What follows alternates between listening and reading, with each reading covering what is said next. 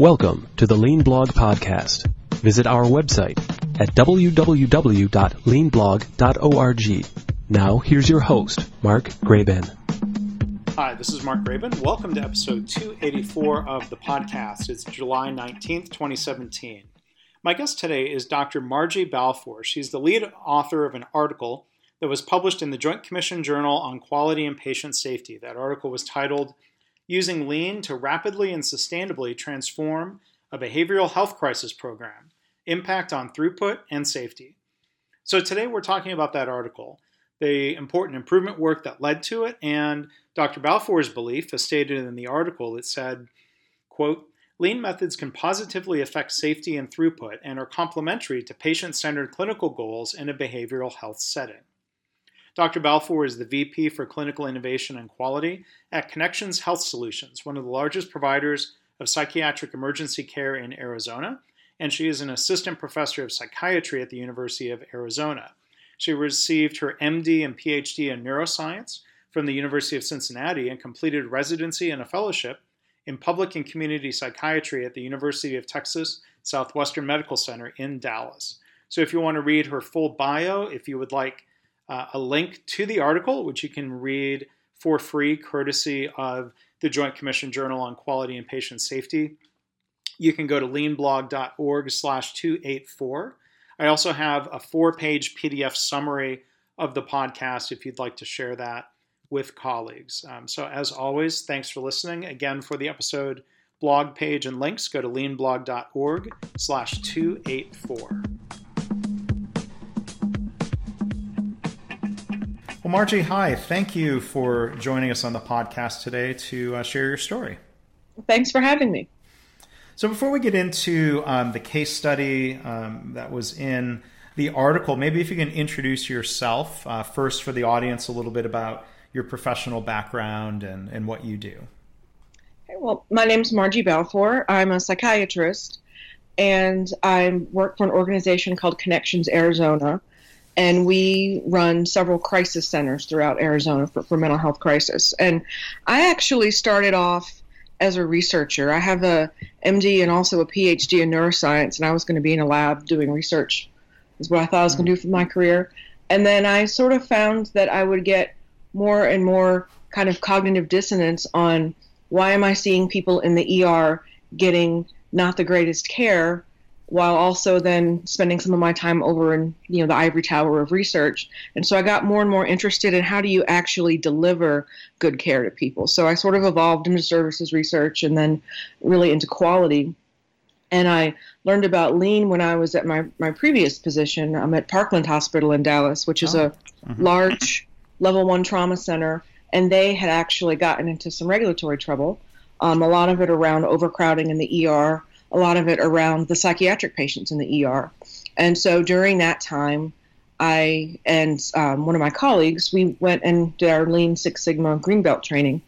And our project was really around all of those psych patients who were scattered throughout this huge emergency room. It's like 19,000 patients a month go through there. And really trying to identify them quickly, get them seen quickly, and really tighten up the process for them. And so after that, I came out to Arizona and did the work that's described in the paper. Yeah, and you mentioned Parkland. I lived in Dallas in that area at the time, and you're right, there was a lot in the local media about some of the challenges and the need to reduce waiting times and delays. For listeners across the country, around the world, probably recognize the name Parkland, of course, because of President John F. Kennedy being taken there on the day he was assassinated. So there's a lot of history at Parkland. There is a new Parkland, a new building that opened up in the past couple of years, which has hopefully helped with some of those structural problems. But it usually goes beyond the building into processes and systems and the way people do their work, right? Right. And this was in the old building, but a lot of lessons learned through that whole process were then translated into the new building. So, it was a rough time going through all of that, intense need for change, but I think everyone came out of it better. Yeah, and as we start talking about some of the work you've done more recently there in Arizona, in in the article, the journal article, both the introduction and the conclusion to the article. One thing I love in particular, just beyond the improvement story, is the way you emphasize, and I think correctly. I've tried to emphasize this a lot in my work, that lean really focuses on quality and safety, not just flow and throughput. So I'm kind of curious if you'd be willing to comment on how. Thankfully, you got that education. Do you see some people having a misunderstanding about that in some way? Well, I think lean is attractive to a lot of people in healthcare and other industries because it does have these tools. And I think I was very fortunate in my lean training. I did it through University of Texas at Dallas, through their management school. And the course there really emphasized that it's a philosophy and a management style, not just a toolbox. And so you have to start off with thinking, well, what is the outcome that you want? And in healthcare, I think lean is very attractive because, especially in emergency room settings, because it does focus so much on waste. Mm-hmm. And in healthcare, that's waiting. And in ERs, throughput is such a hugely important thing. That's a lot of the metrics that we're required to report are all around throughput. And so sometimes I think it's seen as a tool to increase throughput, but it's so much more than that. And if you think about it, like, why do we have all these throughput measures? Well, it's because, we assume that if your door-to-doctor time is short, then people will get treatment quicker and they'll have better outcomes. And so that was a huge part of the problem that we were seeing, was that there was such a delay. And our whole philosophy in our organization is get people seen and treatment started quickly. So it was very good to be able to try to see if some of those quality outcomes came to fruition as well. So things like the injuries and not having to call security and things like that. Yeah, and those are all really important goals. And I mean, in some ways, flow and throughput and reducing door-to-doc time is very directly a quality element as well, right? Right. I mean, because the longer you're in a hospital, the longer there's time for some adverse outcome to happen, right? So, you want to get people seen quickly and get them through quickly because that's good patient care. Mm-hmm. But also, if you start treatment earlier, then you should see better outcomes as well. And that's what we found. Yeah, and it seemed like, and from the article, it paints a picture of also creating a more comfortable environment for people who are waiting for different types of care. So maybe we can transition and talk a little bit about, or actually turn our focus to what you wrote about, the work you're doing there at the Crisis Response Center and Connections AZ. Can you talk, Margie, about the starting point, the problem or scenario that you faced, and maybe as you tell that story, introduce the listeners to the organization and the type of care that's being provided there? Sure. So our organization's Connections AZ, Connections Arizona, and we run crisis centers, mental health crisis centers, and these are places that were developed as an alternative for people in mental health crisis so that they don't have to go to jail or they don't have to board in emergency rooms. And so they can really get whatever care they need on demand. It's kind of like a big psych emergency room. And so we get patients who come in, about half of our volume comes directly from the police, dropping people off, bringing them for treatment instead of to jail. We get people who are transferred from emergency rooms, people who walk in. And our organization has been running a pretty large crisis center called the Urgent Psychiatric Care Center up in Phoenix since the mid-2000s. Sees about 2,000 patients a month.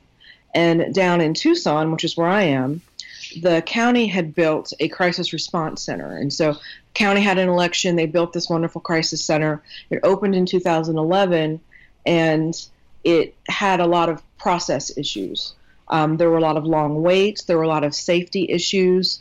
And after they had been under some corrective actions and things like that with the state.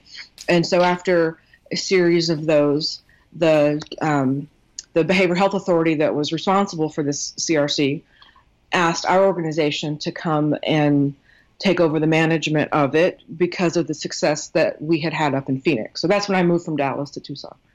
And so that was kind of the problem. The problem is we had this wonderful crisis center.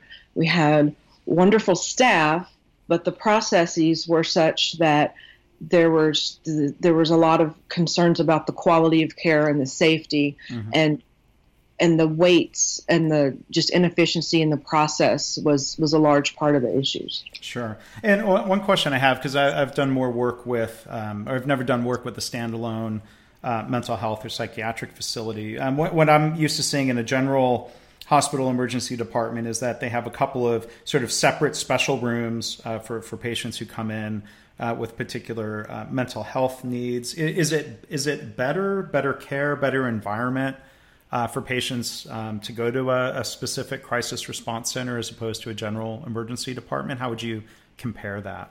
Yeah, I think it is, because it's really set up to meet the needs of the people in crisis. And so we've got several different components. We have a 24/7 walk-in urgent care clinic. So that's just, kind of just like a standard clinic. You walk in, you get seen, need a med refill, I'm new to town, you need to get hooked up with services. So we have that component. And then the kind of the heart of it is our 23-hour observation unit. And so this is, rather than separate rooms where, like an emergency room, people are isolated, they're in these separate rooms. There's all kinds of EKG leads and sharp things hanging around. It's noisy. No one around them really has any psych experience. And so, in ERs, people just kind of wait in those spaces without much therapeutic care going on. So in our observation unit, it's a large open space, because if people are a danger to themselves or danger to others or psychotic, the way you keep them safe is to be able to observe them and to be able to have staff interacting with them. And so it's an open area. We have behavioral health techs that are interacting with them. We have peer supports, who are people with their own lived experience with mental illness, who've gotten training on how to use that experience to better engage with people. We've got nursing 24/7. We've got psychiatrists or nurse practitioners or PAs 24/7. And then a lot of social services staff who was really trained on discharge planning and involving the families and the clinics and trying to get things set up such that the person can go home. So we assume that we can resolve the crisis and get that person home, which we do about 60 to 70% of the time. And these are folks who, if they were in an ER, would be put on a list of board for a bed for an inpatient psych bed. So we're able to prevent a lot of those admissions by getting the care done quickly. And then another important thing is that we do our best. We take pretty much anybody. You can't be too agitated. You can't be too intoxicated. And a lot of those folks, if they were taken to if a crisis center said, well, we can't take people who were super agitated, they'd end up either brought to jail, which is what we're trying to prevent, or they would go to an emergency room where they would probably be restrained on a gurney somewhere. And with our staff and our space, we're able to de-escalate a lot of those folks so that they don't end up needing to be restrained and have things like that happen to them. Now, when you talk about all the different staff and the different roles involved in this very specialized care, in the article, you talk about getting input from staff via town hall meetings and rounding. Can you talk a little bit about that process and why that seemed to be an important part of the story? Yeah, a lot of what we needed to do, there was a lot of culture that needed changing, and there was a lot of, it had been hard on the staff to be working in a place where, they were all good people. I was blown away by just the level of training and caring and the compassion of the staff. They were wonderful, but they knew that they were working in a system that was not doing the best it could for the patients. And so, that had been hard for them. And so they needed, that was kind of traumatizing to them, and they needed, to be able to work through that. And so and there was a lot of distrust as well. Like, this new company's coming in, they're taking over, like, what's going to happen? And so we did a lot of town halls where the first month just listened. Tell us what's going on. Tell us what your concerns are. And there was, some of them were even kind of afraid to say anything negative because they were afraid they might get in trouble, so they had to, I guess from how they had been managed before. So there was a lot of just trust building and listening for that first month. And then, I'm a psychiatrist, so I was down there working shifts. Like, our CEO had been a psych tech back in the day. He was down there on the floor.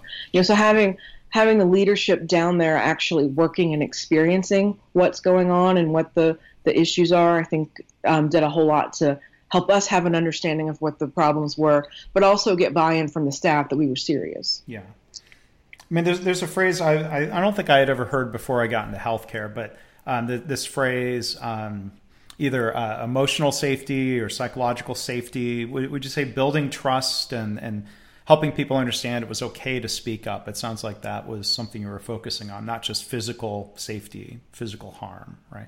Yes, that was a huge thing. And also in crisis, I mean, the whole thing with, that's why I like it, is it's so unpredictable. So, you think you've seen everything, and then tomorrow happens and you see something else, right? And so you can't have a rule for every scenario. It just can't, just can't do it. And so, but our staff had been kind of conditioned to be very afraid of breaking a rule and getting in trouble. Sometimes almost like the United Airlines thing, almost to the point of absurdity, where they couldn't really use their creativity. And so a lot of what we did too is really instill, we support values-based decision-making. So if you know what our values are, which, we went through a whole lot in articulating our values, but when it comes down to it, it's follow the golden rule and be safe. And, if you see something you've never seen before and you need to make a decision in the moment, if you do it in good faith based on those values, then we'll back you up. And that was a huge culture shift. Well, and in the aftermath of, that passenger being dragged off the United flight, their CEO has talked about the need to allow employees to use, whether you want to call it good judgment, common sense, to not be too bound by rules and policy. That seemed like a move in the right direction there. I like that phrase, value-based decision-making. And, as a follow-up, I'm curious, how would you explain to people, with Lean, people hear about standardized work, or whether it's Lean and Six Sigma, reducing variation. But it sounds like in some environments, like you said, you can't have a script for every possible thing that could happen. There's some variation that happens and needs to be reacted to or accounted for. Were there any fears that Lean would mean too much rigidity, or did you guys make it clear that this was meant to be supportive, not limiting? I think in the beginning, maybe a little, we've taken our decision-making away or things like that. But we've always reiterated, though, that if you have a reason for doing something outside of the normal process, then you just need to articulate what it is. Like a good example of sort of like the United Airlines thing is, early on, I walked in and there were, we like I said, we get people brought in by police. So we had a kid that was in handcuffs, and she was kind of trying to bang her head on the wall, and the staff was kind of standing around and the police were standing around not doing anything. And so I'm like, what's going on here? And they're like, well, we can't do anything until a parent signs them in. They're not a patient yet, so we're not allowed to touch them. I'm like, well, that's just ridiculous. Like, mom's on the way. You act in good faith, you do the right thing, we'll back you up for that. And that's kind of an example of, doing the right thing versus getting and using your creativity and just acting in good faith rather than just following a rule blindly to the point of absurdity. Yeah. Well, and I've heard, I like the way you put that. There's examples in other areas of medicine. I think Geisinger Health comes to mind, where there was an article, this is going back 10 years ago, where cardiac surgeons were working on standardizing protocols and what was happening before, during, and after certain types of procedures. And they established that same expectation. If there's good reason to deviate from a protocol for that patient, then do it, but you need to be able to explain why. It wasn't just, I didn't feel like following the protocol today, that there had to be good clinical reason, patient-based reason for doing that, which to me, that seems like the right expectation. Yeah, I mean, we have really great clinicians, and you want them to use their clinical brains and explain their decision making, and then and telling people that we trust them to make the right decision. I think, like going back to the psychological safety, if you trust your staff, then it's not rule breaking. It's it's articulating your clinical judgment. Yeah. So you talked about values, and that's so important in healthcare. In the article, you also talk about defining outcomes and measures that tied into those values. Can you talk about what some of those measures were and how that connected to values? Sure. Yeah. One of the things that we needed to do as part of this process is looking at what is our mission, vision, values, what is the purpose of the clinic area versus the purpose of the observation area, and kind of did like a little mission and vision for each of those. And then what are our core values? Because when we're talking about this values-based decision making, we needed to articulate what those values were. And then from that, we used a lean tool called a critical to quality tree to then translate those values into some measures. And so the ones in the paper are a subset of our larger set that we've done, but so some of the values were, we need to do things timely. If you've got a crisis, you got a crisis. You need to be seen quickly. So that's where your throughput measures come in. And those are based kind of off the Joint Commission's emergency medicine core measures. So door-to-doctor time, door-to-door dwell times. Least restrictive is a very important value, especially in behavioral health, both in terms of restraints and reducing the need to restrain people and do things in a coercive way, but also in terms of their disposition. So one of the things we measure is how often do we send people home versus send them to the hospital? How often do we do voluntary treatment versus involuntary? But the one in the paper that we were concerned about in that moment was our staff, when people would get agitated, they would call the campus security to come and help them. And so we really wanted to diminish that because we should be the behavioral health treatment experts and not involve like a coercive law enforcement type response. Another one was partnership. So a crisis center is a very important part of the community. We get drop off from the police. That's why we measure how fast we get the police in and out. So they'll use us instead of jail. We take people from emergency rooms, and because of our process issues, a lot of times we were full, and so we weren't able to take those patients out of the ERs into our facility. And so we were on diversion a lot. And so the measure that's in the paper is the time that we're on diversion. So are we being a good partner to the emergency rooms in terms of being able to accept their patients? Okay. And then, moving on, I think there's a great example set in your work in the article here of, fighting the temptation for people to jump to solutions. Usually everyone's got some idea of how things should work, but it looks like you went through a fairly structured process around understanding a current state and using that as a baseline to define an ideal process and some paths forward. Can you talk a little bit about that process and why that was important? Yeah, so after we kind of got straight, well, what's the clinic supposed to do? What's supposed to happen there? What's supposed to happen in the OBS unit? We got frontline staff together as well as management and started mapping out, we kind of put everybody in a big room with a bunch of snacks and started mapping. That always helps. Yes, snacks always help. But what's the process? And kind of as you know, I'm sure from doing some of this work, usually there's not just one process. There's a whole lot of, well, the way I do it is, and then the way I do it is, So we went through all of that to, see, well, what's really going on. And then challenge them to come up with the ideal process. And that was actually kind of a difficult exercise because they hadn't really been asked to do that. They're like, well, this is the way it is. I'm like, yeah, but how would you want it to be? Oh, well, it can't be this way because of that. Well, imagine that barrier's not there. How would you want it to be? And so we worked through then how, given our values of doing things quickly, least restrictive, there was a lot of, staff had complained that a lot of the paperwork was redundant. It's like, well, do you really need to do that assessment if someone's doing the identical assessment like an hour later? But really challenge them to what should it look like in your ideal world? And then from there, we started then planning out how we're going to implement this ideal process. Did you have to try to... I don't know. I mean, we talk about different phases of the intervention here. If the gap is quite large from current state to ideal, did that scare anybody? Or how did you sort of decide to take things along maybe one step at a time so that gap didn't get overwhelming or paralyzing? Well, the first set of improvements was a pretty big step. We kind of were using the phrase, you're just going to rip the Band-Aid off and just do it. the other thing too is it's kind of thinking back to that time. I mean, it was kind of stressful because midnight on April 1st, we were responsible for this facility where we knew that there were safety issues. People had died in there before, and every minute that we didn't fix things, and when we knew the process was broken, it was like just waiting for the shoe to drop, right? Mm-hmm. So we really wanted to move quickly, but we also had to, be methodical about it. So we did all of this. Like the first month, we were pretty much like doing the town halls and listening.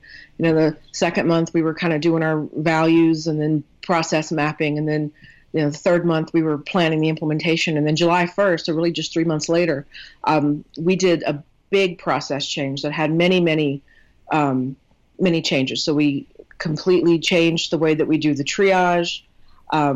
We completely changed the flow. We changed all the documentation. And that was a very big, dramatic change.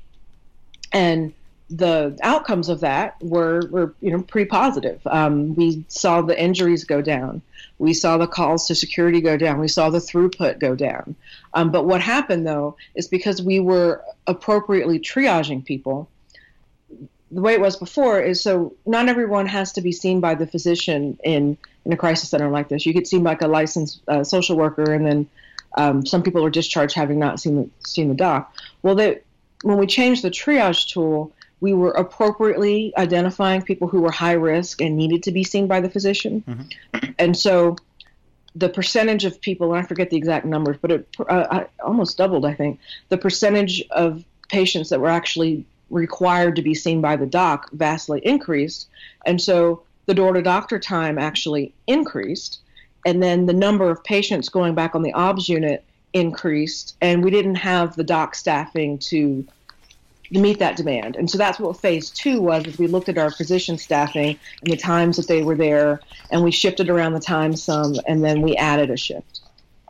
So, and in the journal article, it shows the charts here. And for one, I always kind of pet issues of mine. It's great to see improvement, but I always appreciate seeing it represented, for one, as a run chart instead of just a simple before and after. Better yet, you include control charts. And it shows the door-to-doctor time, the increase from baseline, and then the decrease to being even better than baseline. Was there anybody who was uncomfortable with that, worried about seeing that it looks like the measure is getting worse? How did you work people through? Yes, through that? That was one of the most challenging things was with our physicians. And I remember one of them, our CMO was down there, and one of them was quite upset about this whole thing. And then she said, well, why did you make all these changes not having enough doc staffing? And he kind of looked at her and said, well, because we care about the patients right now more than the doc staffing. And because we had to do that. And then we adjusted. But yeah, that did make some people uncomfortable. It made everybody uncomfortable, but it was necessary. Yeah, was that something that, sometimes we don't know until we make a change. Oh, here's a side effect or something else we need to tweak, or was it a necessary step? Was it anticipated and just necessary? It was necessary to get the patients to the right safest place in the building and have them seen by the docs. And we didn't know that it was gonna, and actually too, when we did all of this, we didn't have any baseline data because all that data had been erased. And so we were kind of flying blind a little bit in some of our baseline data. Like we would do some spot chart checks here and there, but we didn't know for sure what percentage of people were being seen by the docs. And we didn't have a really good baseline door to doc time. We just knew that it was long at that time. And so we kind of just said, well, this is the right thing to do. We need to get the patients to the safest part of the building with the highest staff to patient ratio around them. And they need to be seen by the docs. And then we saw the effect of that. And then, quality, it's an iterative process. So, we didn't plan phase 1 and then phase 2. We did phase 1 and then realized we needed to do phase 2. And, and then so forth. You just always do cycles of improvement on and on and on.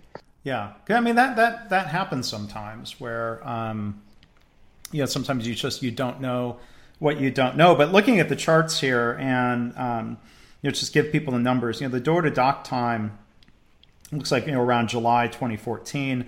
I mean, it increased from an average of 7.5 to 10.6. That's 3 minutes longer. But then what you were pointing to, which might have been surprising or counterintuitive to people in that same time frame, the door-to-door total time fell from 436 minutes to 174. So that's quite a dramatic reduction of, is that about 4 hours in reduction? Let me do the math. 436, yeah. So 174. That's almost 4 hours reduction. That's huge. Yeah, so that was in the clinic area. So when there's like this walk-in clinic area, and I was saying we needed to really determine like what's the purpose of that area.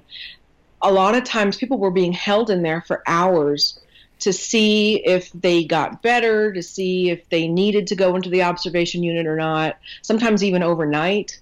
And that area is not ligature safe because with psychiatric care, you have to worry about those sorts of things. And so that was really, really defining that this is a walk-in clinic. Treatment doesn't happen in the clinic. You can get a med refill, you can see a doc in here, but if you are symptomatic or dangerous enough to the point where you need treatment or meds or some kind of intervention, then that needs to happen in the observation unit. And so that's what led to a lot of that. And as it points out here, when you did that phase 2 change, the door-to-doc time fell to just under 3 hours, and the door-to-door dwell time in the clinic was reduced even a little bit more. So great to see that sustainment. And now that here we are 2.5 years later, how are the measures now? So for the patients who go through the clinic, they're in and out in like 2 hours. And so we don't have door-to-doctor time for that because they're just in and out. For the observation unit, all those patients have to be seen by the doctor. And so that's what went from 8-9 hours. And it's consistently still about an hour and a half now. Yeah, and the percentage of people being seen by the doc went way up. So that went from 57% to 78%, and then 84% in the year later. So the door-to-doctor time went up, but they were seeing more patients, and that's why. So as you work through those interventions, and we might think of those as big bang changes to the process and to the system. It sounds like there was also a focus, as you talk about in the article, on the organizational culture and the ongoing management process. Can you talk about some of those changes that you put in place, what people might call lean daily management? Sure. So one of the first things we did was to institute a daily huddle, just so we could plan for the day, know what the problems were, in real time, start to fix problems, and really empower the management staff to be working on these problems. So that's just a 5 minute, it took a while to get it down to about 5 minutes, but now it's about a 5 to 10 minute morning huddle where we just go over, we have a shift report, who's in the building, where are the bottlenecks, where are the hot spots. We have patients who get stuck sometimes because of discharge planning, and so anyone who's been stuck here more than a certain amount of time, we discuss those patients individually, and any incidents or events that need following up on. So we do that every morning. Our management structure, before, there wasn't really like a defined unit leader. Our building, it's a beautiful building, but it's big and it's spread out. There's an adult unit. There's also a kids unit. There's an inpatient unit. And there was kind of like a house supervisor that kind of roved around. But there wasn't really like a leader of the unit or a leader of each discipline. And so kind of building off of the lean kind of shift manager or shift lead concept is we created a lead for each discipline. So in behavioral health, we're very multidisciplinary, so we have lots of disciplines running around. So we have a charge nurse who's kind of the unit leader. We have a lead behavioral health tech. We have a lead crisis worker who's our social services staff, lead unit coordinator, or lead doc. And those, they are responsible, like at 2 a.m. on a Tuesday, they are the ones who are responsible for problem solving in the moment for their discipline. And then if they can't resolve it, then they can bump it up. And so that kind of empowered some like we're talking about those values-based decision making, some problem solving in the moment, rather than just being, oh, well, we can't fix this because, management has to fix it. Yeah. And I see in a lot of hospital settings, people who are, at least by title, in a role like that, a charge nurse or a lead role like that, unfortunately get tasked with direct patient care, and they have their own patient load, and they're not able to serve that role of a lead to help with sort of immediate reaction and problem solving and improvement outside of that reactive moment. So it sounds like you really tried to let those leads focus on that function, what I think is an important function within a team. We try, but yeah, the patient load is a challenge. When there's surge times, they take on patients. We try to not have them have a full patient load. And that's been, something where we've played with different ways to do that and, shifting the staff around so that they can do that. But that is a constant challenge. Mm-hmm. But yes, having them free to do the problem solving is enormously important. Yeah. So, one thing you state, I think fairly definitively in the article is that lean methods are applicable to healthcare. There are some who have written journal articles saying the opposite, but you've proven out through experience here that lean applies. If you were, let's say, at a psychiatric association conference, if you were to meet a physician who is really skeptical about lean and kind of huffed and say, it's factory, blah blah blah, this doesn't work in healthcare. I mean, how would you respond to that? I mean, I guess your story is a response, the article, but what else would you say? I mean, I guess I would tell them the story, and then there's concepts in lean that are beyond just we're focused on throughput. Mm-hmm. So if you are reducing waste, which is wait time, then treatment starts earlier.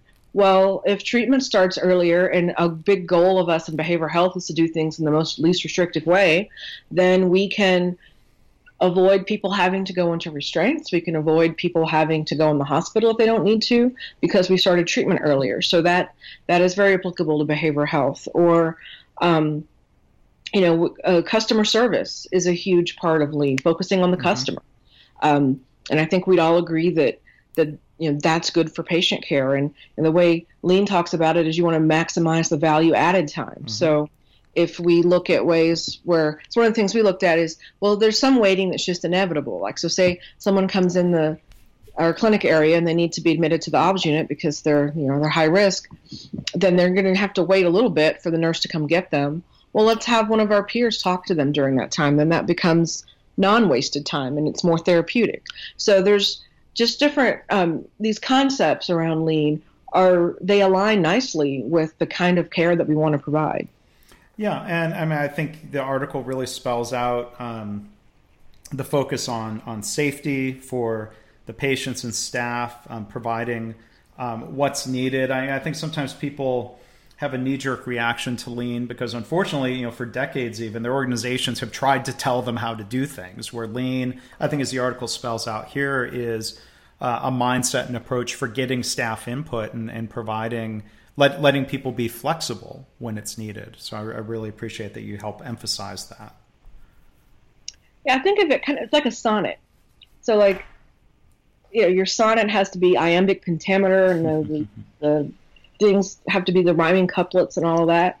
And that's very structured. But then how many sonnets are there, right? And there's beauty and there's art and all the sonnets. So it's not like the structure of a sonnet limits your creativity. And so it's sort of the same in healthcare. There's a structure and there's a process, but then what you do with that individual patient within that structure and process, the art of medicine is still there. Yeah. And so, I mean, I think there's, I think some people read this article would be surprised to hear the outcomes that the lean process that you went through actually helped lead to more individualized care, which that seems like the right goal and the right approach. I'm glad you were able to accomplish that. Yeah, I mean, if you are getting people what they need and not doing all this redundant, wasteful stuff, then you actually have time to focus on the patient, focus on the customer, and then get them what they need.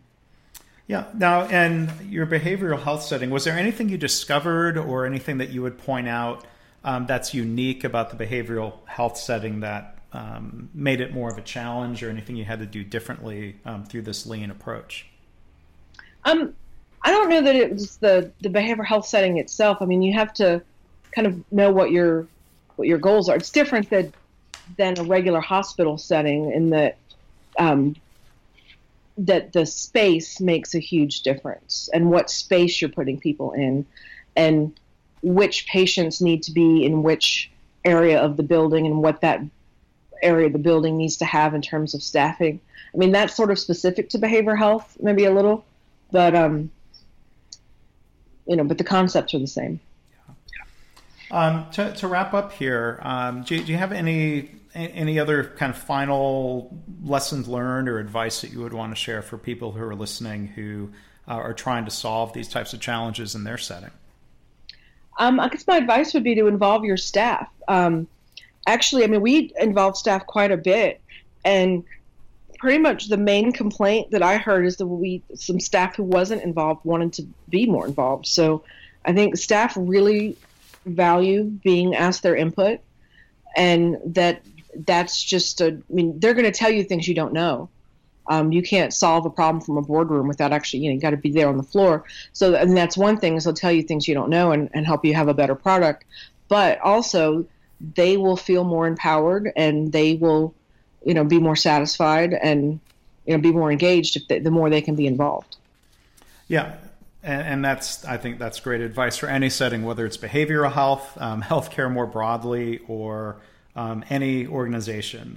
This idea of respecting the people who are doing the work, and being supportive as a leader in an organization. So thank you, Margie, for emphasizing that, along with all of the great results in your article. So I do want to again mention that this was published in the Joint Commission Journal on Quality and Patient Safety. So I want to thank the folks at the Joint Commission for making the article. At least right now, it's freely available to read online, the full text article. I think I learned about the article because of an email that was sent out by the Joint Commission folks. So I would encourage people to go check out their website, check out the journal. And again, we've been joined today by Margie Balfour. Margie, thank you so much for the article and sharing your story here with us today. I really appreciate it. It was great to be here. Thanks. Thanks for listening. This has been the Lean Blog Podcast. For Lean news and commentary updated daily, visit www.leanblog.org. If you have any questions or comments about this podcast, email Mark at leanpodcast@gmail.com.